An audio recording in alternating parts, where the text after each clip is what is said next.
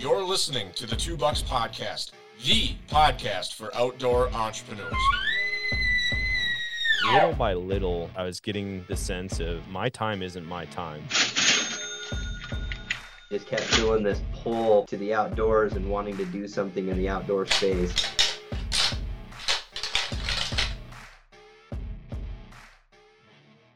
Welcome to the Two Bucks Podcast, the podcast for outdoor entrepreneurs. With me today, I have Austin Kantola. He is the founder of Genesis 3D Printing, and he built a business around helping the everyday outdoorsman with all kinds of 3D printed accessories to make your life easier.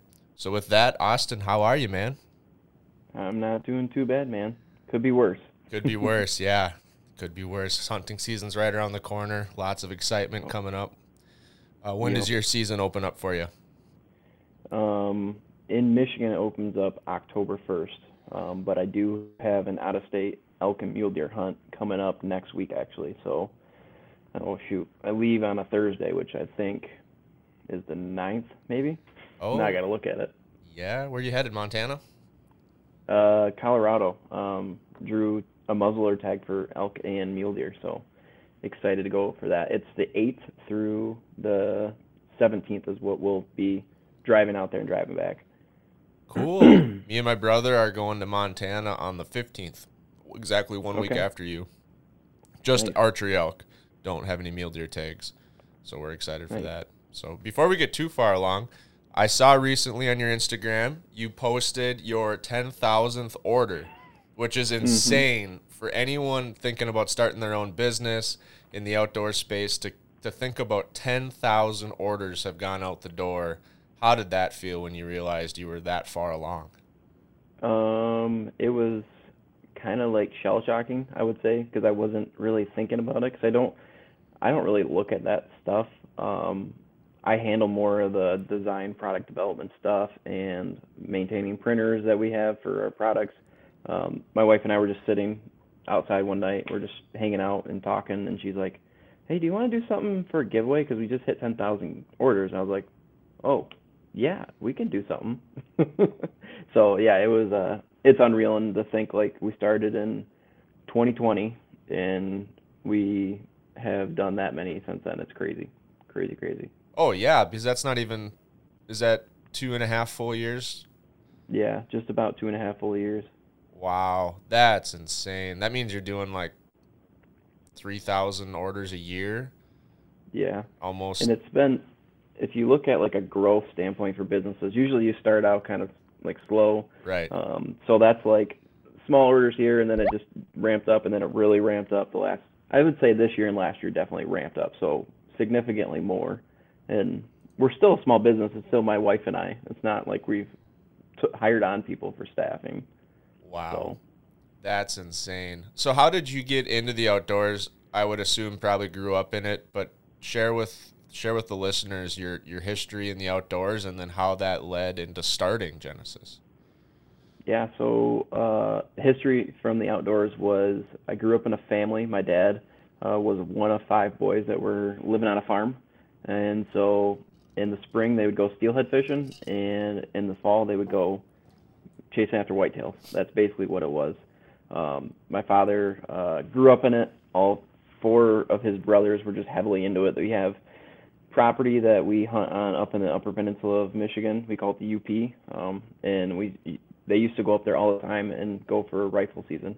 And our gun season is a little bit different. It starts on the 15th of November and then runs to that weekend of like Thanksgiving.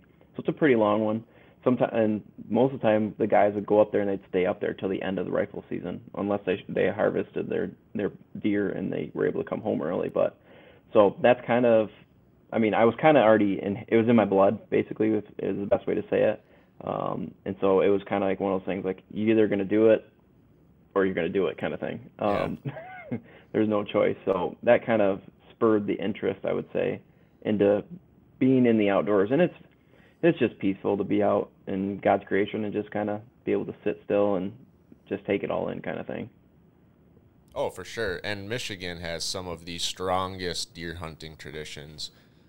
You think about like Michigan, Pennsylvania, and even in the Northeast, you guys have some very strong traditions of going to deer camp, same place every year with the same group of people. It's really cool to see. Yeah, for sure. Ours growing up was more, we have a very strong tradition around it, but it was a 1 week with the weekend on both ends, and then a lot of people worked the week, right? And it's just your family farm, it's out back, or it's a half hour away, so you would just hunt the weekends. Maybe if you got off work a little early, sometimes you'd hunt after work, but nowhere near like going up to the UP for 2 full weeks, and you're not coming back out of the woods unless you have your deer. That's awesome. Yeah, it was kind of cool because I remember hearing stories like when you're in school, like your parents could take you out of school anytime. Like there really isn't much that's going on when you're a kid, and so like hear my dad tell stories of like my uncles would just say, hey, can I take some of your boys up to the hunting camp and take them out hunting? And whereas my grandpa would have to stay back and work or something, they would have free reign to just go up there and just do whatever they wanted, kind of thing. It was always cool. Awesome. So did you mentioned going west already. Are you the first in your family to really start venturing out west hunting? How did you get into the western states? Because I know that's a big hurdle of learning how to get tags, where to go, all that stuff. So, with my dad being so big in the outdoors, he actually went to Colorado for like 6 or 7 years straight when we were kids. And so we're going literally right back to where he went. He found a guy out there who has a little ranch, and he does spike camps. So he'll set up a camp on federal land, and then he'll horseback you out there on horseback and mules, and then you just start hunting. So, it was one of those things, like I didn't really have to do a ton of research because my dad already knows it all.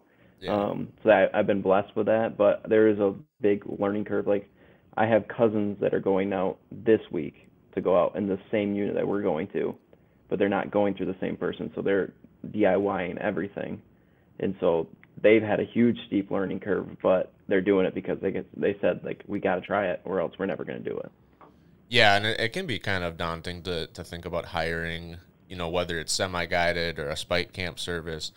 It's not free, and if you're already like, man, I don't, I've never done this before, I had all this gear I needed to get this year, going DIY maybe your first couple times is a good entry into the western states, because it can add up.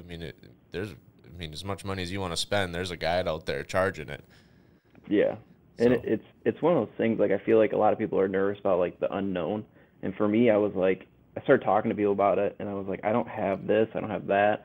And like I can go spend the money, but obviously I want to try to be as frugal as possible. But when I started talking to people, they were all like, oh, I have that. Why don't you just take mine? And it was like we were going for a muzzleloader hunt, and I don't own a muzzleloader. And I had like 8 people offer me their muzzleloader. I was like, I think I just need one, so I think I'll be fine. But yeah. Awesome. So you said you started Genesis about 2.5 years ago. Were you doing something before that, or was that straight out of school? So business-wise, I still work for a company called Gentex Corporation. I'm a process engineer there, and that's what I've always been doing since out of college, and I continue to do it. It's a great company. Can't say anything that I would change it because they take care of us.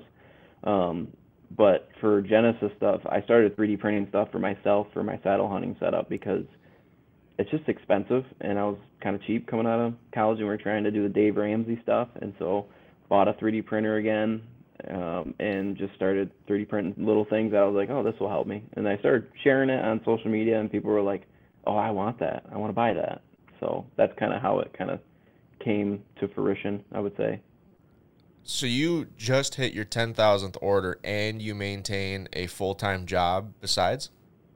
Oh yeah, it's a struggle, but the thing that people don't see is I'm the face of Genesis, but my wife stays home and she does this full time. Okay. She works ridiculous amount of hours trying to keep up with everybody, and she does an awesome job with it. She used to own a small business where she made headbands. She sewed headbands together for women. It was called Oh So Priceless. She still has it, but this year she decided to kind of scale back on that because of the G3D stuff going on. So she's like the unsung hero. She fulfills orders. She takes parts off the printer, starts parts back up, cleans parts. She kind of does all like the organization and tidiness, and then also basically the administrative work too. So Okay, she does so a lot more work than I do. yeah, it's really cool when you hear people, husbands and wives tag teaming the business and growing it together. It's really cool to see that. I'm sure it's probably brought you guys closer together, working on something that you both have like a shared mission and a shared vision for. Absolutely. Cool. It's been really cool to just connect with her on a different level. It's one of those things like you never thought of working with your significant other, and then you're like, well, we own a business, so we're gonna have to work with each other. Yeah. But it's been awesome. We both have been gifted different strengths and weaknesses, and we kind of it's amazing to see how God has complemented each one of us to kind of fill in the gaps where I struggle, where she succeeds really. Like she does an awesome job with those things. Like I don't really like order fulfillment. Like I feel like it's tedious and time consuming. I'd rather work on creative designing new products and testing new things, whereas that's something she loves doing, is fulfilling orders and stuff. Awesome. Well, that's a great combination to have because you have quite a bit of both going on. From what I see, you must walk through the woods, and when you encounter something, you're like, oh, I could fix that with my printer. And then there's a new design. Because I looked at the website, and you guys got all kinds of stuff out there. Yeah. I think it's a necessary evil for the business. Like I can't stop thinking about new things that I'm working on. I'm like, oh, I could do this or I could do that. And it's like I could do everything, but you have to kind of weigh like, would I use this? And if I'm going to use it, maybe I can do it because I'm selfish and I'll print something for myself. Or you look at it like, are there other people out there that would buy this or struggle with this that need a solution? So, yeah.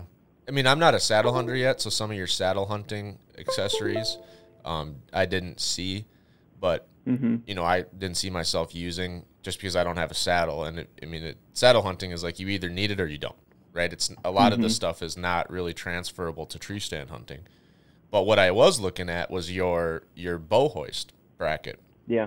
Because I've had that problem. I used to use like a pill bottle and just stuff paracord in it with a loop, but then it gets all knotted, and then you have to dump the whole thing out. So then when you're going up the tree, the wind blows your rope into your ladder, and it starts to get hung up, and all kinds of issues with that. And so I was like, oh, hey, that's awesome. You can just automatically unwinds itself as you climb, and then you have a nice bracket to wrap it around at the end of your hunt or when you're done using it and put it back in your pack, so it's not going to be a tangled mess the next time you need it. Yeah. It's interesting because like that product came to life because a guy texted me a picture of his kid's kite handle and was like, hey, can you make me one of these because I'm stealing this from my kid right now and I'd like to give it back to him. And it was a good friend in Michigan, and I was like, sure, that looks pretty easy to do. And I was like, you're actually like the fourth person that's asked me to do this, and I just haven't done it because I just don't really work on things sometimes when it's not beneficial to me. And then I was like, because it was for one sticking. It was for pulling your rope down after you're done one sticking. Oh. And so I was like, yeah, I can do that, but I'm not really into one sticking as much as I used to be. And then I thought about it, I was like, no, this could be a gear hoist too. And I was like, you could clip a carabiner into this and then just let it swivel back and forth and unwind. So yeah, that was one of those products that kind of came to life, and I was like, wow, this works really well actually. Yeah, it looks like it's phenomenal. I'll probably need to pick one up before the hunting season gets started here. But for those of us that are traditional tree stand hunters, you're going to have to explain the term one sticking. I think I know it, but I'm not super confident, and I'm sure a lot of other people are like, what is he talking about? Sitting 3 feet high off the ground? No, so one sticking is you climb with one stick, and as you climb, once you get on top of your stick, you would hang from your tether or your rappel rope and reach down, grab your stick, and then re-hang it above you. And then you would climb up that stick again, and you just keep moving that stick as high as you want to go. So you're not limited by the amount of sticks you carry in. You're limited by how much rope you have or how high you want to actually go. So there's a lot of work that goes into it, but people that have figured it out really like it. And so I kind of cater to whoever wants to buy some products from us based on their climbing system that they're using. Yeah, it's a popular system for public land hunters, that are going in. You're going deep, you're running and gunning, you don't know which tree you're going to be in yet, and you don't want to carry around 4 or 5 sticks with you. I hunt a lot of private land, so my sticks have been in my tree since last fall. So, that's the difference we're talking about here. 100%. I met Ernie from Tethered, one of the co-founders of Tethered, and he won sticks, but he has, I think he said, a 7-foot soft-sided ladder that clips onto the stick. So he has one stick, and then he has maybe 6 feet of like cargo net. That's probably not the correct term for it, but some type of ladder system that's soft. And then he takes that off and puts it on his next stick. So he basically stands on top of his stick and puts his second one as high up as he can reach. And then he just does 2 sticks with that system, and he puts the net on the next stick up. But similar concept. You're trying to be a minimalist essentially when you're going into the woods. Correct. Yep. Yeah. That's exactly it. Yeah, it sounds like a great way to hunt. I'm very interested in it, but like everything else, like we talked about, it takes a little bit of an investment and a learning curve, and I'm a little bit gun shy. Plus, I hunt so much private anyway that all my stands are pretty much set already. So yeah, and hunting season is like almost a month away for most people, or less than a month. Yeah, I have 0 time. I have 1 weekend to get some stuff done at the farm, and then we're going elk hunting in Montana, and then I have a business trip. And then I'll already be 2 weeks into archery season by that point. Yeah. Not probably the best time to learn how to use a saddle. Yeah, probably not. Maybe wait till next year. Yeah, exactly. So, did you own a 3D printer already, and then you ran into a couple issues, and you're like, hey, I could just fix this with my own 3D printer? Or did you kind of start everything from scratch? Yeah, so when I was in college, I actually owned a 3D printer. That was one of the first ones they ever came out with. Made a bunch of trinket stuff to put on desks for ornaments and stuff. Nothing like functional. But then when we got married, my wife and I, we moved into this house and we started paying our debt off as fast as we could. I decided to buy a 3D printer because I was trying to make an income off of selling other stuff that I could print with it for random people that I knew. And then this printer just kind of sat idle, and I was like, you know what, I could use that for X, Y, and Z, and then I just started printing them, and that was in 2019 I bought that printer, and then started printing some stuff, and then in the fall came, and I was like, man, I gotta figure out how to saddle hunt, and I don't want to go buy a ropeman, so I'm gonna make a Prusik tender. That was like the first thing I printed, and it was just kind of off from there. I mean, once I got one, now I have 13 of them. So yeah. So did you, along with starting that, you must have been fairly confident with some type of CAD software or 3D design software? Yeah, I would say there's so many out there. What I use one at my day job all the time. I'm comfortable with that, but I also use for the business, I use a CAD software that's called Fusion 360. It's a free software for people to use. If you use it for business, you have to pay, I think, like $450 or $500 a year, which isn't bad for a full CAD software. Yeah. But yeah, I mean, I went to college for it, so it's second nature for me. There's a few extra things here and there that I do sometimes that guys probably wouldn't feel comfortable with it if they didn't go to college. Just doing some FEA analysis and understanding the materials that you're using and stuff like that. But other than that, it's pretty simple. Yeah, that was another thing I was going to ask you about. So anybody can get a 3D printer or go on Thingiverse and find something neat to print.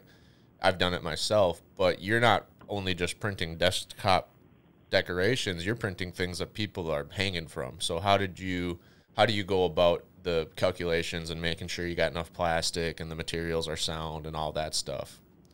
Yeah, so there's a lot of design iterations when I design stuff. Like I use specific materials that are rated for outdoor use first off is the biggest thing. So like the first material that I use is ABS. ABS is what you'd see in vehicles. A lot of like chairs are made out of ABS. I'm actually sitting in one that probably has ABS all over it. Legos are made out of ABS, and it's very robust for what we would use outdoors. I use an ASA is very similar to ABS, but it has a little bit more UV resistance in it. But then the last one is PETG, which is literally this water bottle is made out of PETG. So like your Nalgene bottles. So just choosing the material is the biggest thing, is making sure you choose the right material. And then from a strength standpoint, it's just understanding by looking at your design, and you can run some stress analysis to understand where your weak point is, and then how weak will it be based on the force you're applying to it. It's probably the biggest thing. It's when you do it in CAD, it's not always like perfect depending on how you set the part up and knowing like I'm going to fix it here, put a force here kind of thing. But you can get an idea, okay, if I had this weak spot here, what can I do to improve the strength of it and distribute the stress over this area, larger area. So it's a lot of jargon. It's a lot of engineering stuff, but that's kind of what goes into it. And there's always some failures that you don't expect. Like printers are a big thing. Like there's variation in how well it prints a product, and sometimes you can't catch it or control it. With the amount of orders that we have now, there are a few more parts that break from time to time, and most of the time they're snapping parts. They're not like, I over design the hanging parts so they don't break. It's more of like, okay, we have a snap that has to travel, and you can't really predict the snap and how well it's going to open up and then close all the time. So that's inherent to the design process when using 3D printing, but it opens the door. When you choose 3D printing versus injection molding, I can print anything. I'm not tied to a specific design. When I do injection molding, that's the only design I can injection mold, and that's it. So it's tricky.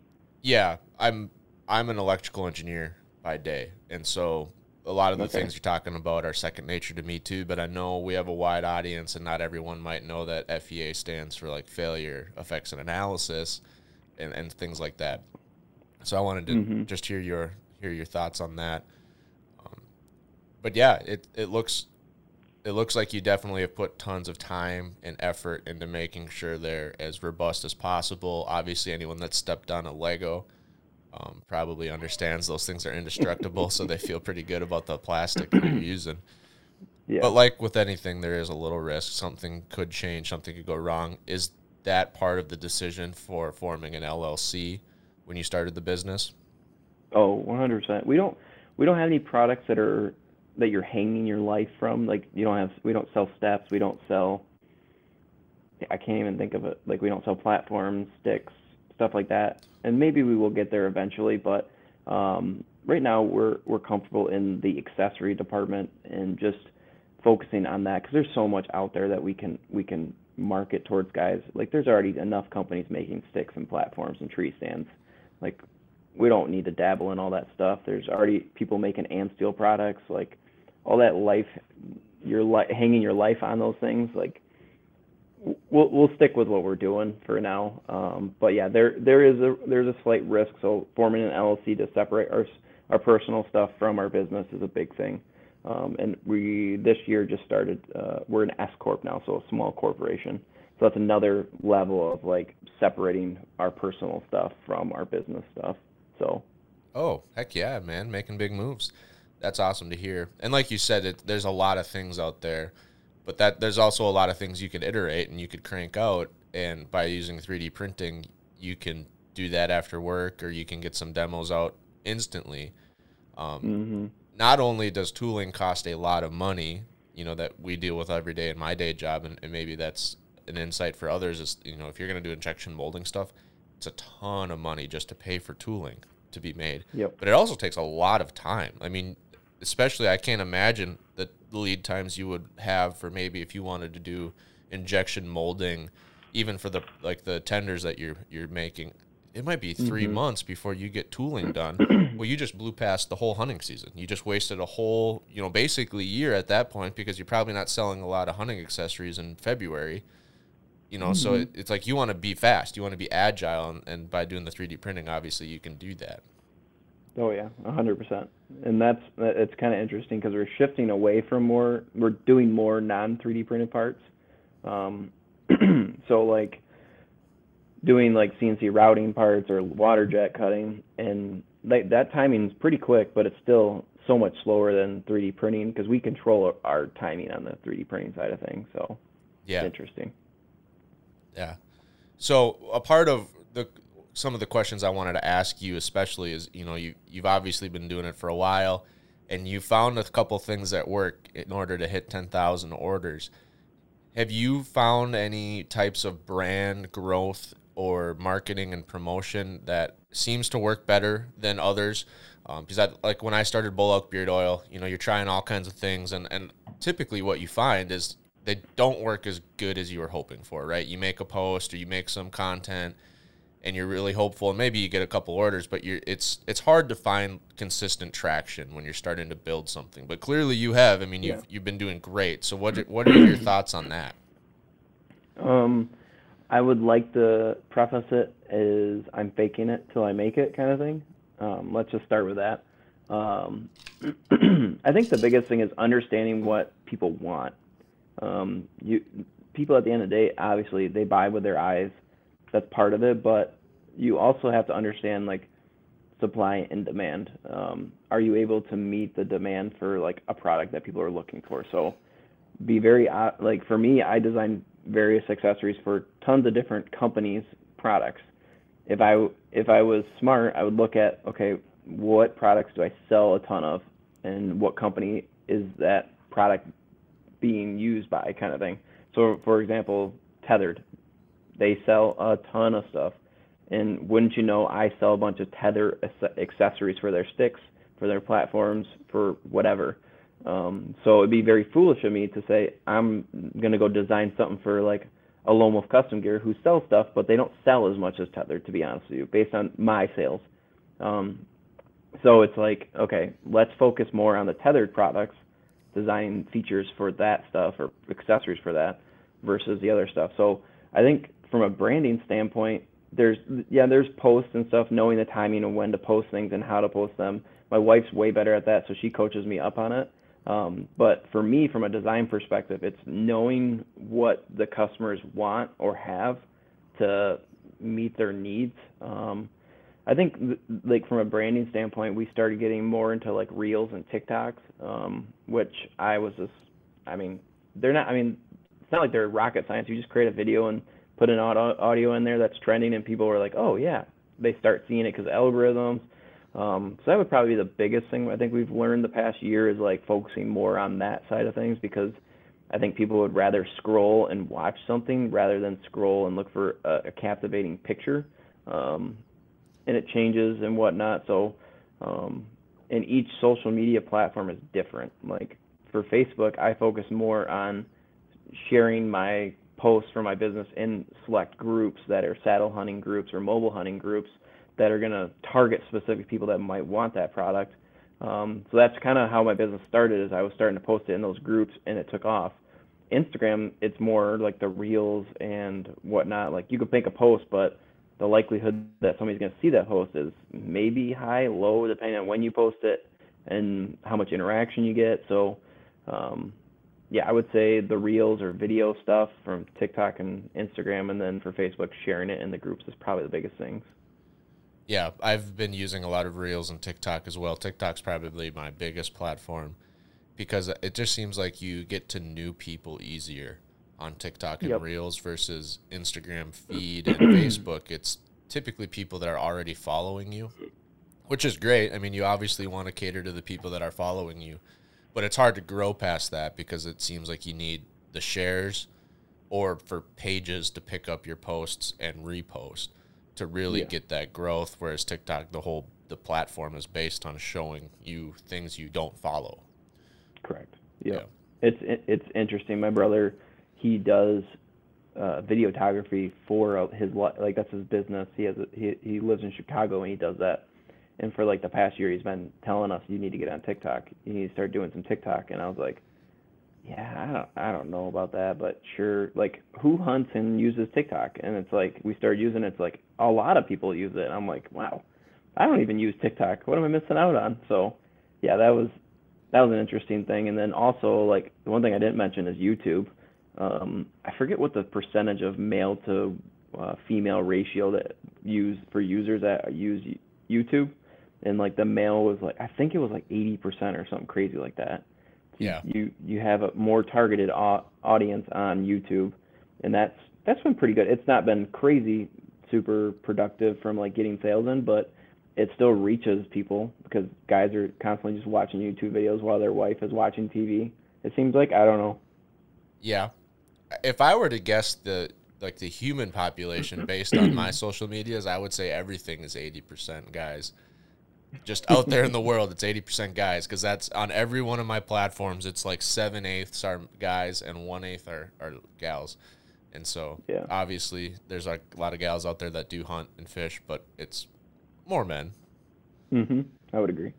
So are you doing on YouTube, are you doing like tip videos, like this is how you use it or this is how you do it type stuff, like short like content? Are you doing long format hunts? And I'm not doing hunts. It's like how to use this product, or how to assemble it, or how to put it on your tree stand or whatever.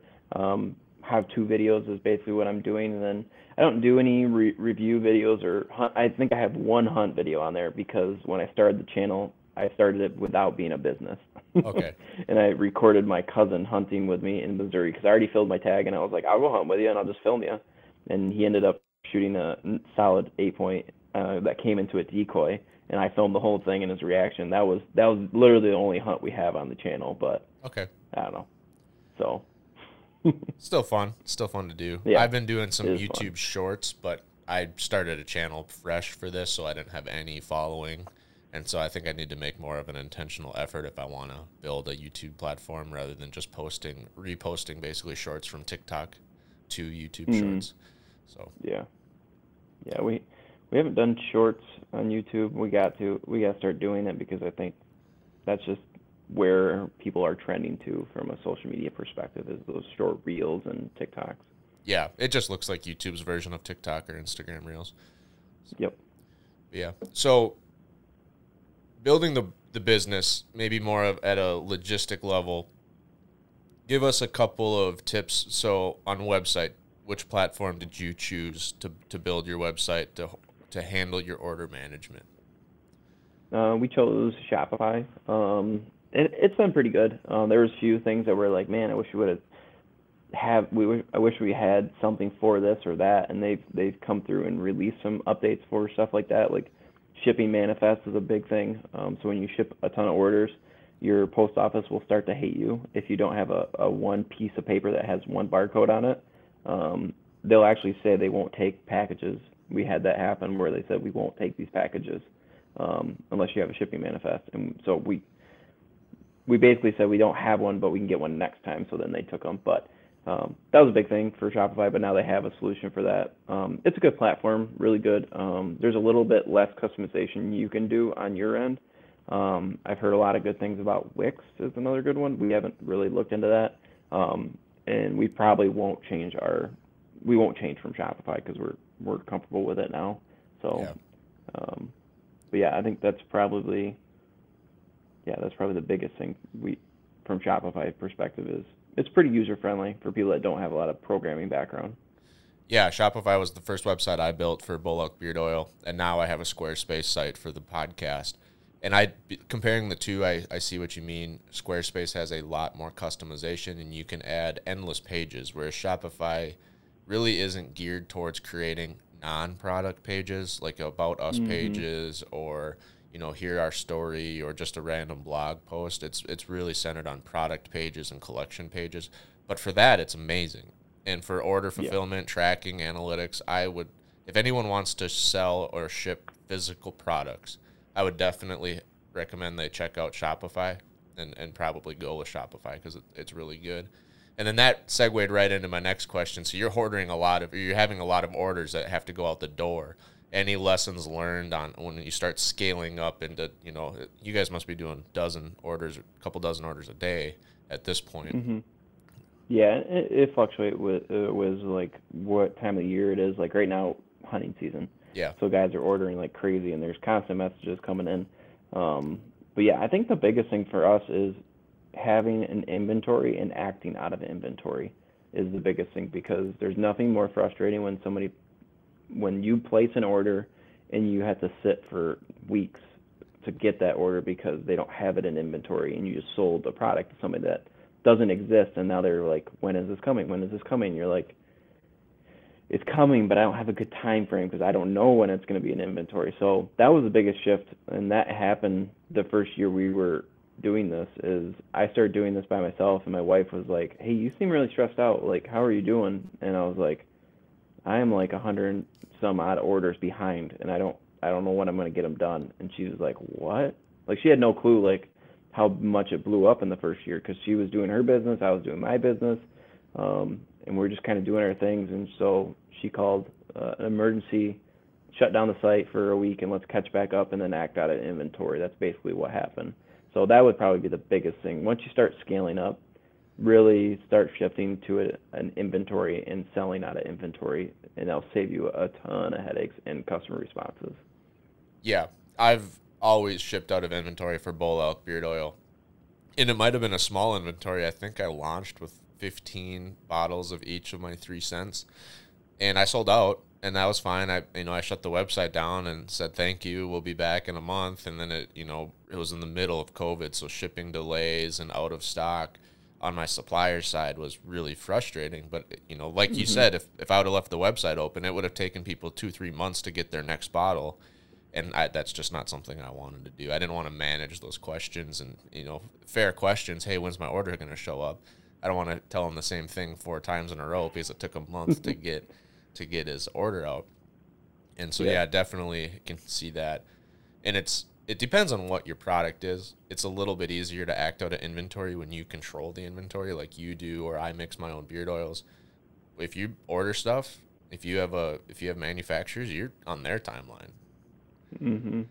Yeah, and then it's hard too because like sometimes like guys have to take orders to make money to buy the product to make it because like I mean you look at some of the companies that are doing that, they're buying like $300 worth of material to make a product that costs like $500 to $600. So to say I'm going to buy 100 of those, like your cost just went way up, and it's like, man, it would have been nice to have some capital to pay for that before I did that order, just to make sure I know I'm going to sell these things. So, yeah. Yeah, for sure. Switching topics a little bit, are you in a small town post office? Okay. Yep. So that's kind of why they just didn't have the overhead to handle the amount of orders you were bringing in. Yeah, I think they literally had 1 or 2 people that work in the office. Okay. Because I've always had bigger post offices, and even to the size where they put one of their big mail carts, like, I don't know what it is, a 200-gallon cart on wheels, and they just put it out and say pre-ship or pre-labeled shipments. And I go in and I just put all my beard oil boxes in this big cart, and there's hundreds of orders. And I think there's a lot of people doing their own businesses these days because you'll see like similar packaging. You'll see 10 orders of the same type of bag or the same type of box. And so it seems like it kind of depends. Might be something to think about if you live in a small town, America, to figure out which post office makes the most sense to use if you're going to be dropping off a couple dozen orders every day. Yeah, it's interesting because I've went to 3 different post offices and they're all the same, and they're all smaller town. They're not like a Chicago or Grand Rapids or Detroit or something like that. Right. So, but, you juggling your orders around so none of them get sick of you? No, we take it to our local one, Oh. and there's only one person that works there that's usually pretty not okay with it. Even if it's literally us just handing them a piece of paper, they're still like they're not happy about it. The other 2 are just happy as all get out because I don't know, maybe they enjoy their job more. Yeah, you're always going to find those people that like nothing's going to make them happy. You could do everything to make their job easier and they're still unhappy with you. Yeah, for sure. Have you guys started looking at any type of formal advertising to grow the business, or is everything you do organic, different Facebook groups and all of your socials? What's the breakdown there? Yeah, everything has been organic. The only thing that has not been organic is when we started advertising for our event that happened 2 weeks ago now. Yeah, not this last weekend, but the weekend before that. We literally just advertised so people were aware of it because we wanted to make sure we were reaching people so they could come to the event and just have a face-to-face contact kind of thing. But other than that, it's been, I don't know if we've ever paid for advertisement. That's awesome. So, that's incredible. To organic growth is what everyone dreams of, and very few find a way to achieve it. So that's awesome. What kind of event did you have? We called it, we started it last year. We called it the Saddle Tune-Up event. This year we changed it to the mobile hunter tune-up event because we had some people that archery stand guys are like, hey, what about me? I'm like, well, yeah, you're invited too. Like, don't feel like you can't come. But yeah, it was just an event we put on. This year we had a few more vendors. Like some of the bigger vendors that we had were like Latitude Outdoors. We had H2 Saddles there, and then Beast Gear was there, and then we had Lou from Stealth Strips there, and Sam, the Amsteel guy, and then we had Gearhead Archery. Skip from Gearhead was there, and then Zinger's Fletchings were also there. So, yeah, it was just an event where we had a bunch of vendors come in, and they could sell product, have people test their product out, and then also we had a huge giveaway. I don't know how much we gave away, like money, what it was worth, but it was anywhere between $6,000 to $9,000 worth of just mobile hunting gear that we gave away. It was just, and that was just me reaching out to companies that I knew in the industry based on just interacting with them and said, hey, do you want to donate anything? Like, great opportunity for you to showcase your product. People can take the giveaways off the table and go test them on a test stand and then put it back on the giveaway. So that was really cool because guys got to sit in like 9 different saddles if they wanted to and test them all out and be like, okay, I like this one. I hope I win it, but if I don't, I'm going to go buy this one. Yeah. So yeah, it was giveaways, vendors, and then we had some demonstrations that we put on. So like how to saddle hunt, like saddle hunting 101, and then tree stand hunting 101, mobile hunting with a tree stand. And then like one was like how to choose the right saddle. And then we had different aiders that you can use to climb with to reduce the amount of sticks you take in the woods. And then Sam, the Amsteel guy, put on a climbing stick attachment method, like other than a cam buckle strap. So he walked through like rope mods, daisy chains, and then his USA, and then other stuff. So yeah, a lot of demos, and then we provided lunch. So that was another thing. They didn't have to pay for it if they want to, and yeah, it was a fun event. That sounds like a heck of an event. I'm almost bummed I missed it. I assume it takes place in Michigan.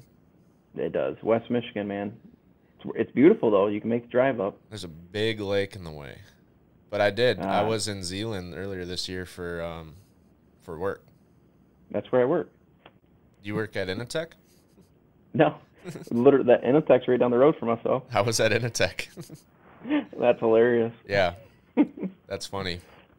Yeah, I did a whole lap around the lake. On the way there, I went around the north side, and then on the way back, I went around the south side. So I'm in the Twin Cities. So yep, went gotcha. around Lake Michigan. But yeah, that's next awesome. year you'll have to come to the event, man. I think we had just over 200. I think was what we got to come. Wow, that's awesome. So, yeah, it was a lot of fun. Have you done any trade shows as a part of this journey, like ATA or smaller regional trade shows? We were going to this year. We missed the deadline for signing up for one because we got so busy last year during the hunting season. We were just worn out. Yeah. We forgot all about it, and we were just like, we can't even do it anyway. So, like, we wanted to, but it was like, we just won't have time to do it, even though we missed the cutoff. But yeah, this next year we're gonna try to do at least one. There's a lot of guys that ask us, hey, can you go to this one? There's the Iowa Deer Classic one, and then the the Great Outdoors one in PA that's like a week or two long. Yep. We've been asked about those, but we'll probably just do some smaller shows just to get our feet wet. Yeah. And try to stay local because it takes a lot of time and effort, and with me having a day job, trying to find the time to take off for those events is a little challenging, especially when I want to use them to go like on hunting trips, or if my wife is like, hey, I want to go with you on a vacation, which I love, but at the same time, it's like I got to make sure I'm juggling my time off appropriately. So, yeah, time is a big question about this style of life, right? When you decide to start something, it takes a lot of time to build. Are you doing this with the dream of one day this is your full-time job and then you can be more flexible with your time? Yeah, I mean, I feel like that's everybody's dream when they do something like a small business kind of perspective, is like they want to grow enough where they can sustain their income through their business. And that's the goal. Right now, like we're doing okay. I mean, I feel like we're doing okay, but at the same time, it's like my wife is able to stay home all day and work on the things that we need to do for our business, and I'm able to stay focused on my stuff that's at hand for my day job and not feel overwhelmed with this stuff to an extent that's happening at home. But it's really important for us, like what we found is establishing rhythms of knowing like, okay, this is what we're going to do during this time block or this day.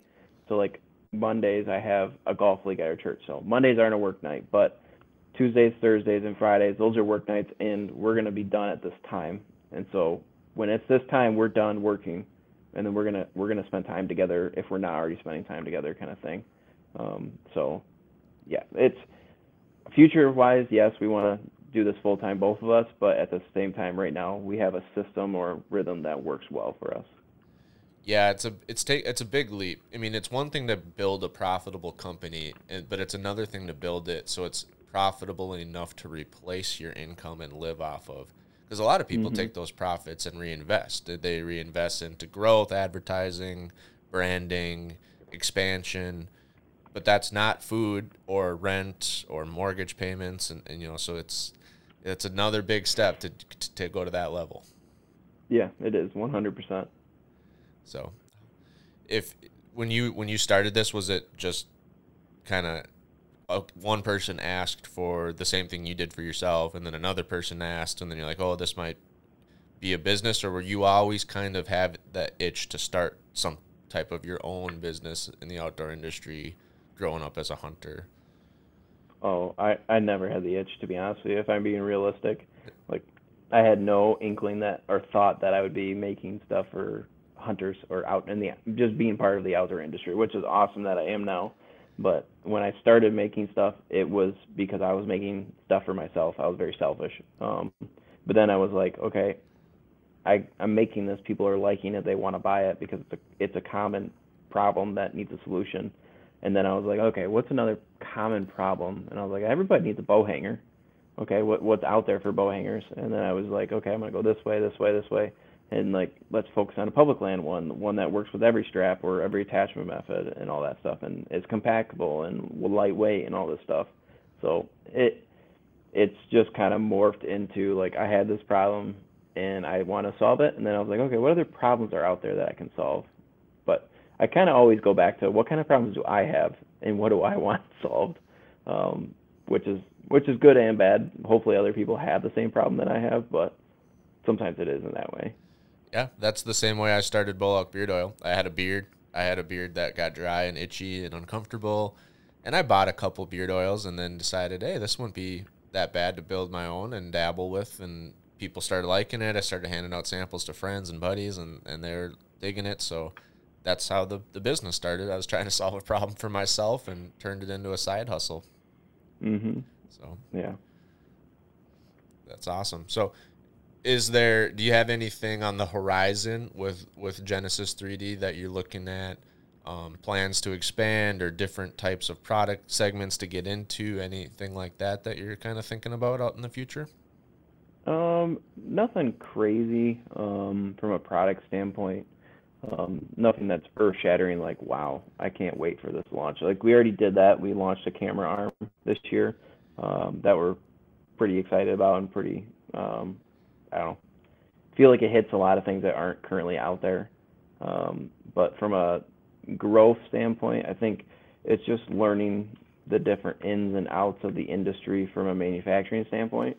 So we're 3D printing stuff, but how can we also make these things and not have so much time or money wrapped up into them and get a very more crisp, robust system that's, whether that's laser cutting, water jet cutting, machining, whatever you name it, that's kind of what we're looking for right now.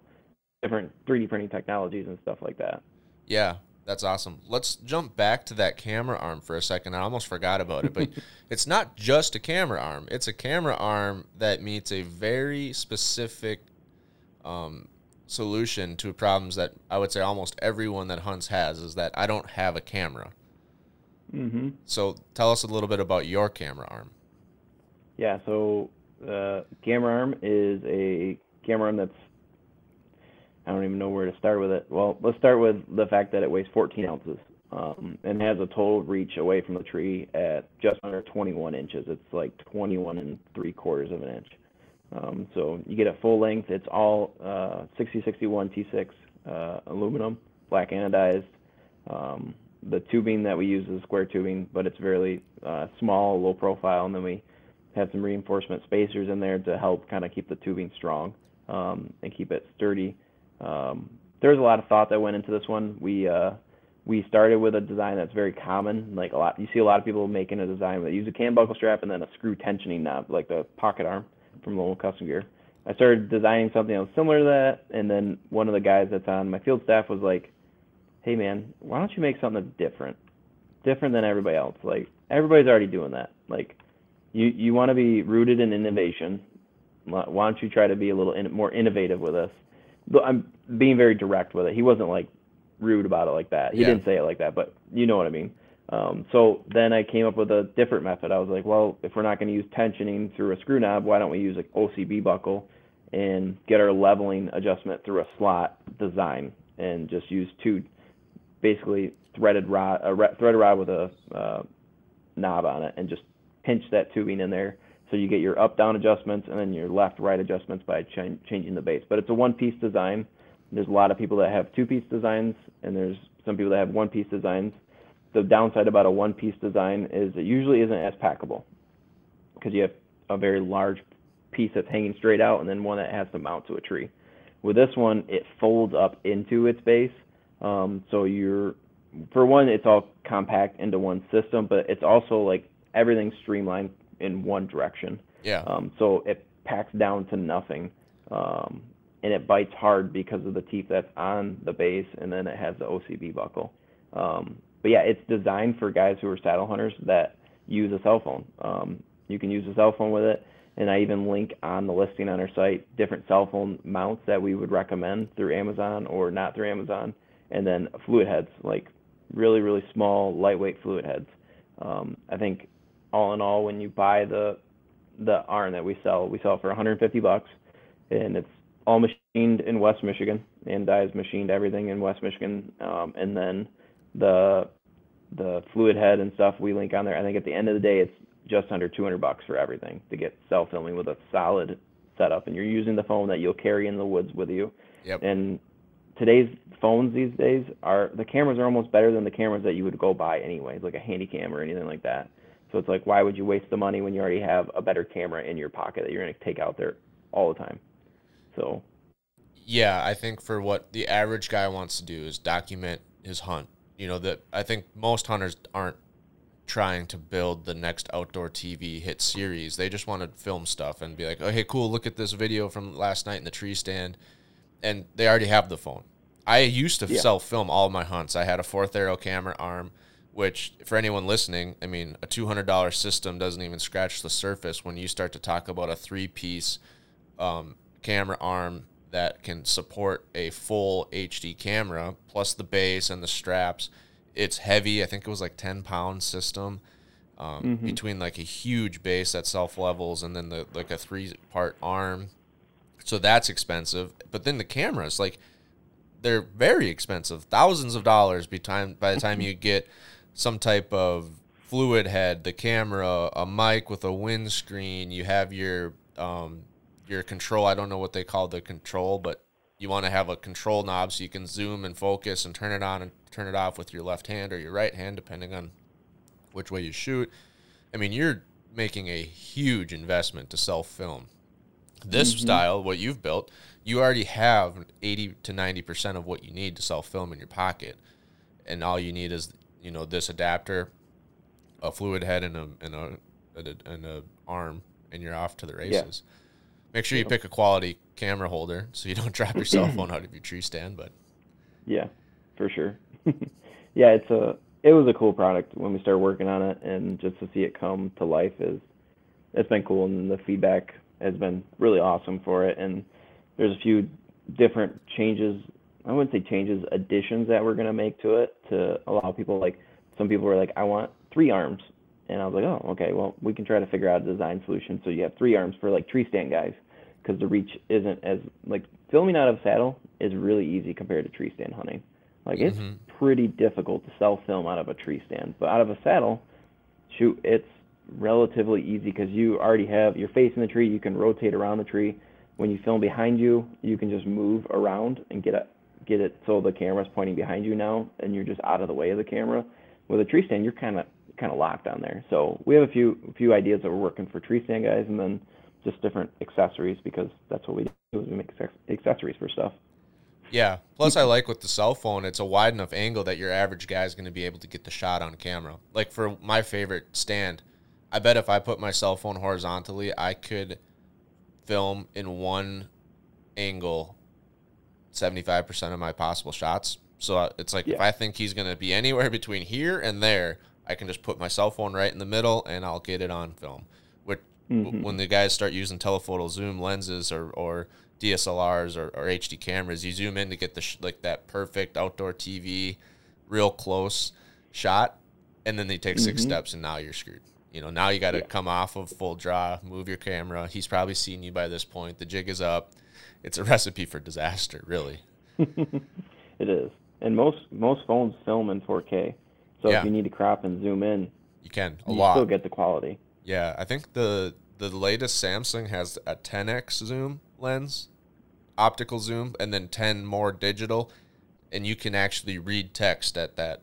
You know, I was at Best Buy and I zoomed in across the entire store, and I could read the sticker on their air duct on the ceiling, like across the store with that camera. It's insane. So yeah, like you said, plenty of power in today's modern cell phones to film. And you don't need to zoom in that far anyway, unless you have a TV contract. No. Yeah. For me, it's like I have 2 hunts that I filmed, and I actually harvested a deer on those 2 filming hunts. I didn't catch the shot on film, but like seeing the video back and watching the deer come in and watching them fall, I was like, man, this is awesome for what I want. I just want to relive the moment. That's all I want. Maybe post it on your social media or something and share it with buddies. Yeah, awesome. Yeah, it's a very cool product. I was excited to see that. I gave up filming a long time ago because I got so frustrated with trying to get everything to work. But maybe if I switched back to a saddle, I might get into it again. Because like you said, when you sit on a tree stand, you have to extend the arm past you and then be in front of you with enough range of motion to film. And then it's always in your way. Like it's always in your bow's way. It's always in your way. When you saddle hunt, you flip around. So now you're out past the tree looking back at the tree. So then you can just keep it real nice and tight. Yep, exactly. So, cool. Well, give folks a chance to follow you on Instagram and check out the site. Give us all your locations where they can find you and where they can check out all the great accessories that you guys make. Yeah, so like I said, we're on Facebook and Instagram, Genesis 3D Printing. And then TikTok, I'm assuming it's Genesis 3D Printing, but I don't spend much time on there, if I'm being 100% honest. Then we have a YouTube channel. It's Genesis 3D Printing, and then our website is just genesis3dprinting.com. So you can go there and check out all I think we have over 30 different products now that we sell. So go check them all out. Awesome. And are you doing apparel as well, or just products at the moment? We are. Yep. We have a few logo gear on there. I like our hats probably the most. There's a lot going on with that, and I really enjoy that stuff too.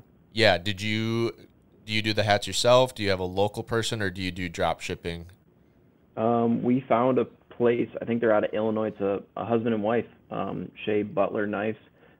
They are called Single Acre Hat Co. They have 2 different businesses, and we just started working with them, and they've been awesome. They've been super fast and reasonably priced for a small business, and we like kind of trying to support other small businesses and whatnot. Yeah, I'm sure you found that, as hard and complex as some people might think creating new products is, you probably think that's second nature, but when you go to apparel, it's a whole dark hole of what blank and what shirt and what hat and what logo and how big, and do I go leather patch or embroidered, and who's going to make it? I don't have time to make it. All this stuff. It's a whole nother huge rabbit hole to drop into. So it sounds like you found a better way to do it. Just go find someone that already knows what they're doing. Exactly. Yeah. I did apparel briefly. I did a public land fundraiser the year we launched in September for Public Lands Month, and I was going to sell these shirts and donate all the proceeds to land access. So contributing to a project to buy a parcel to unlock the land lock behind it.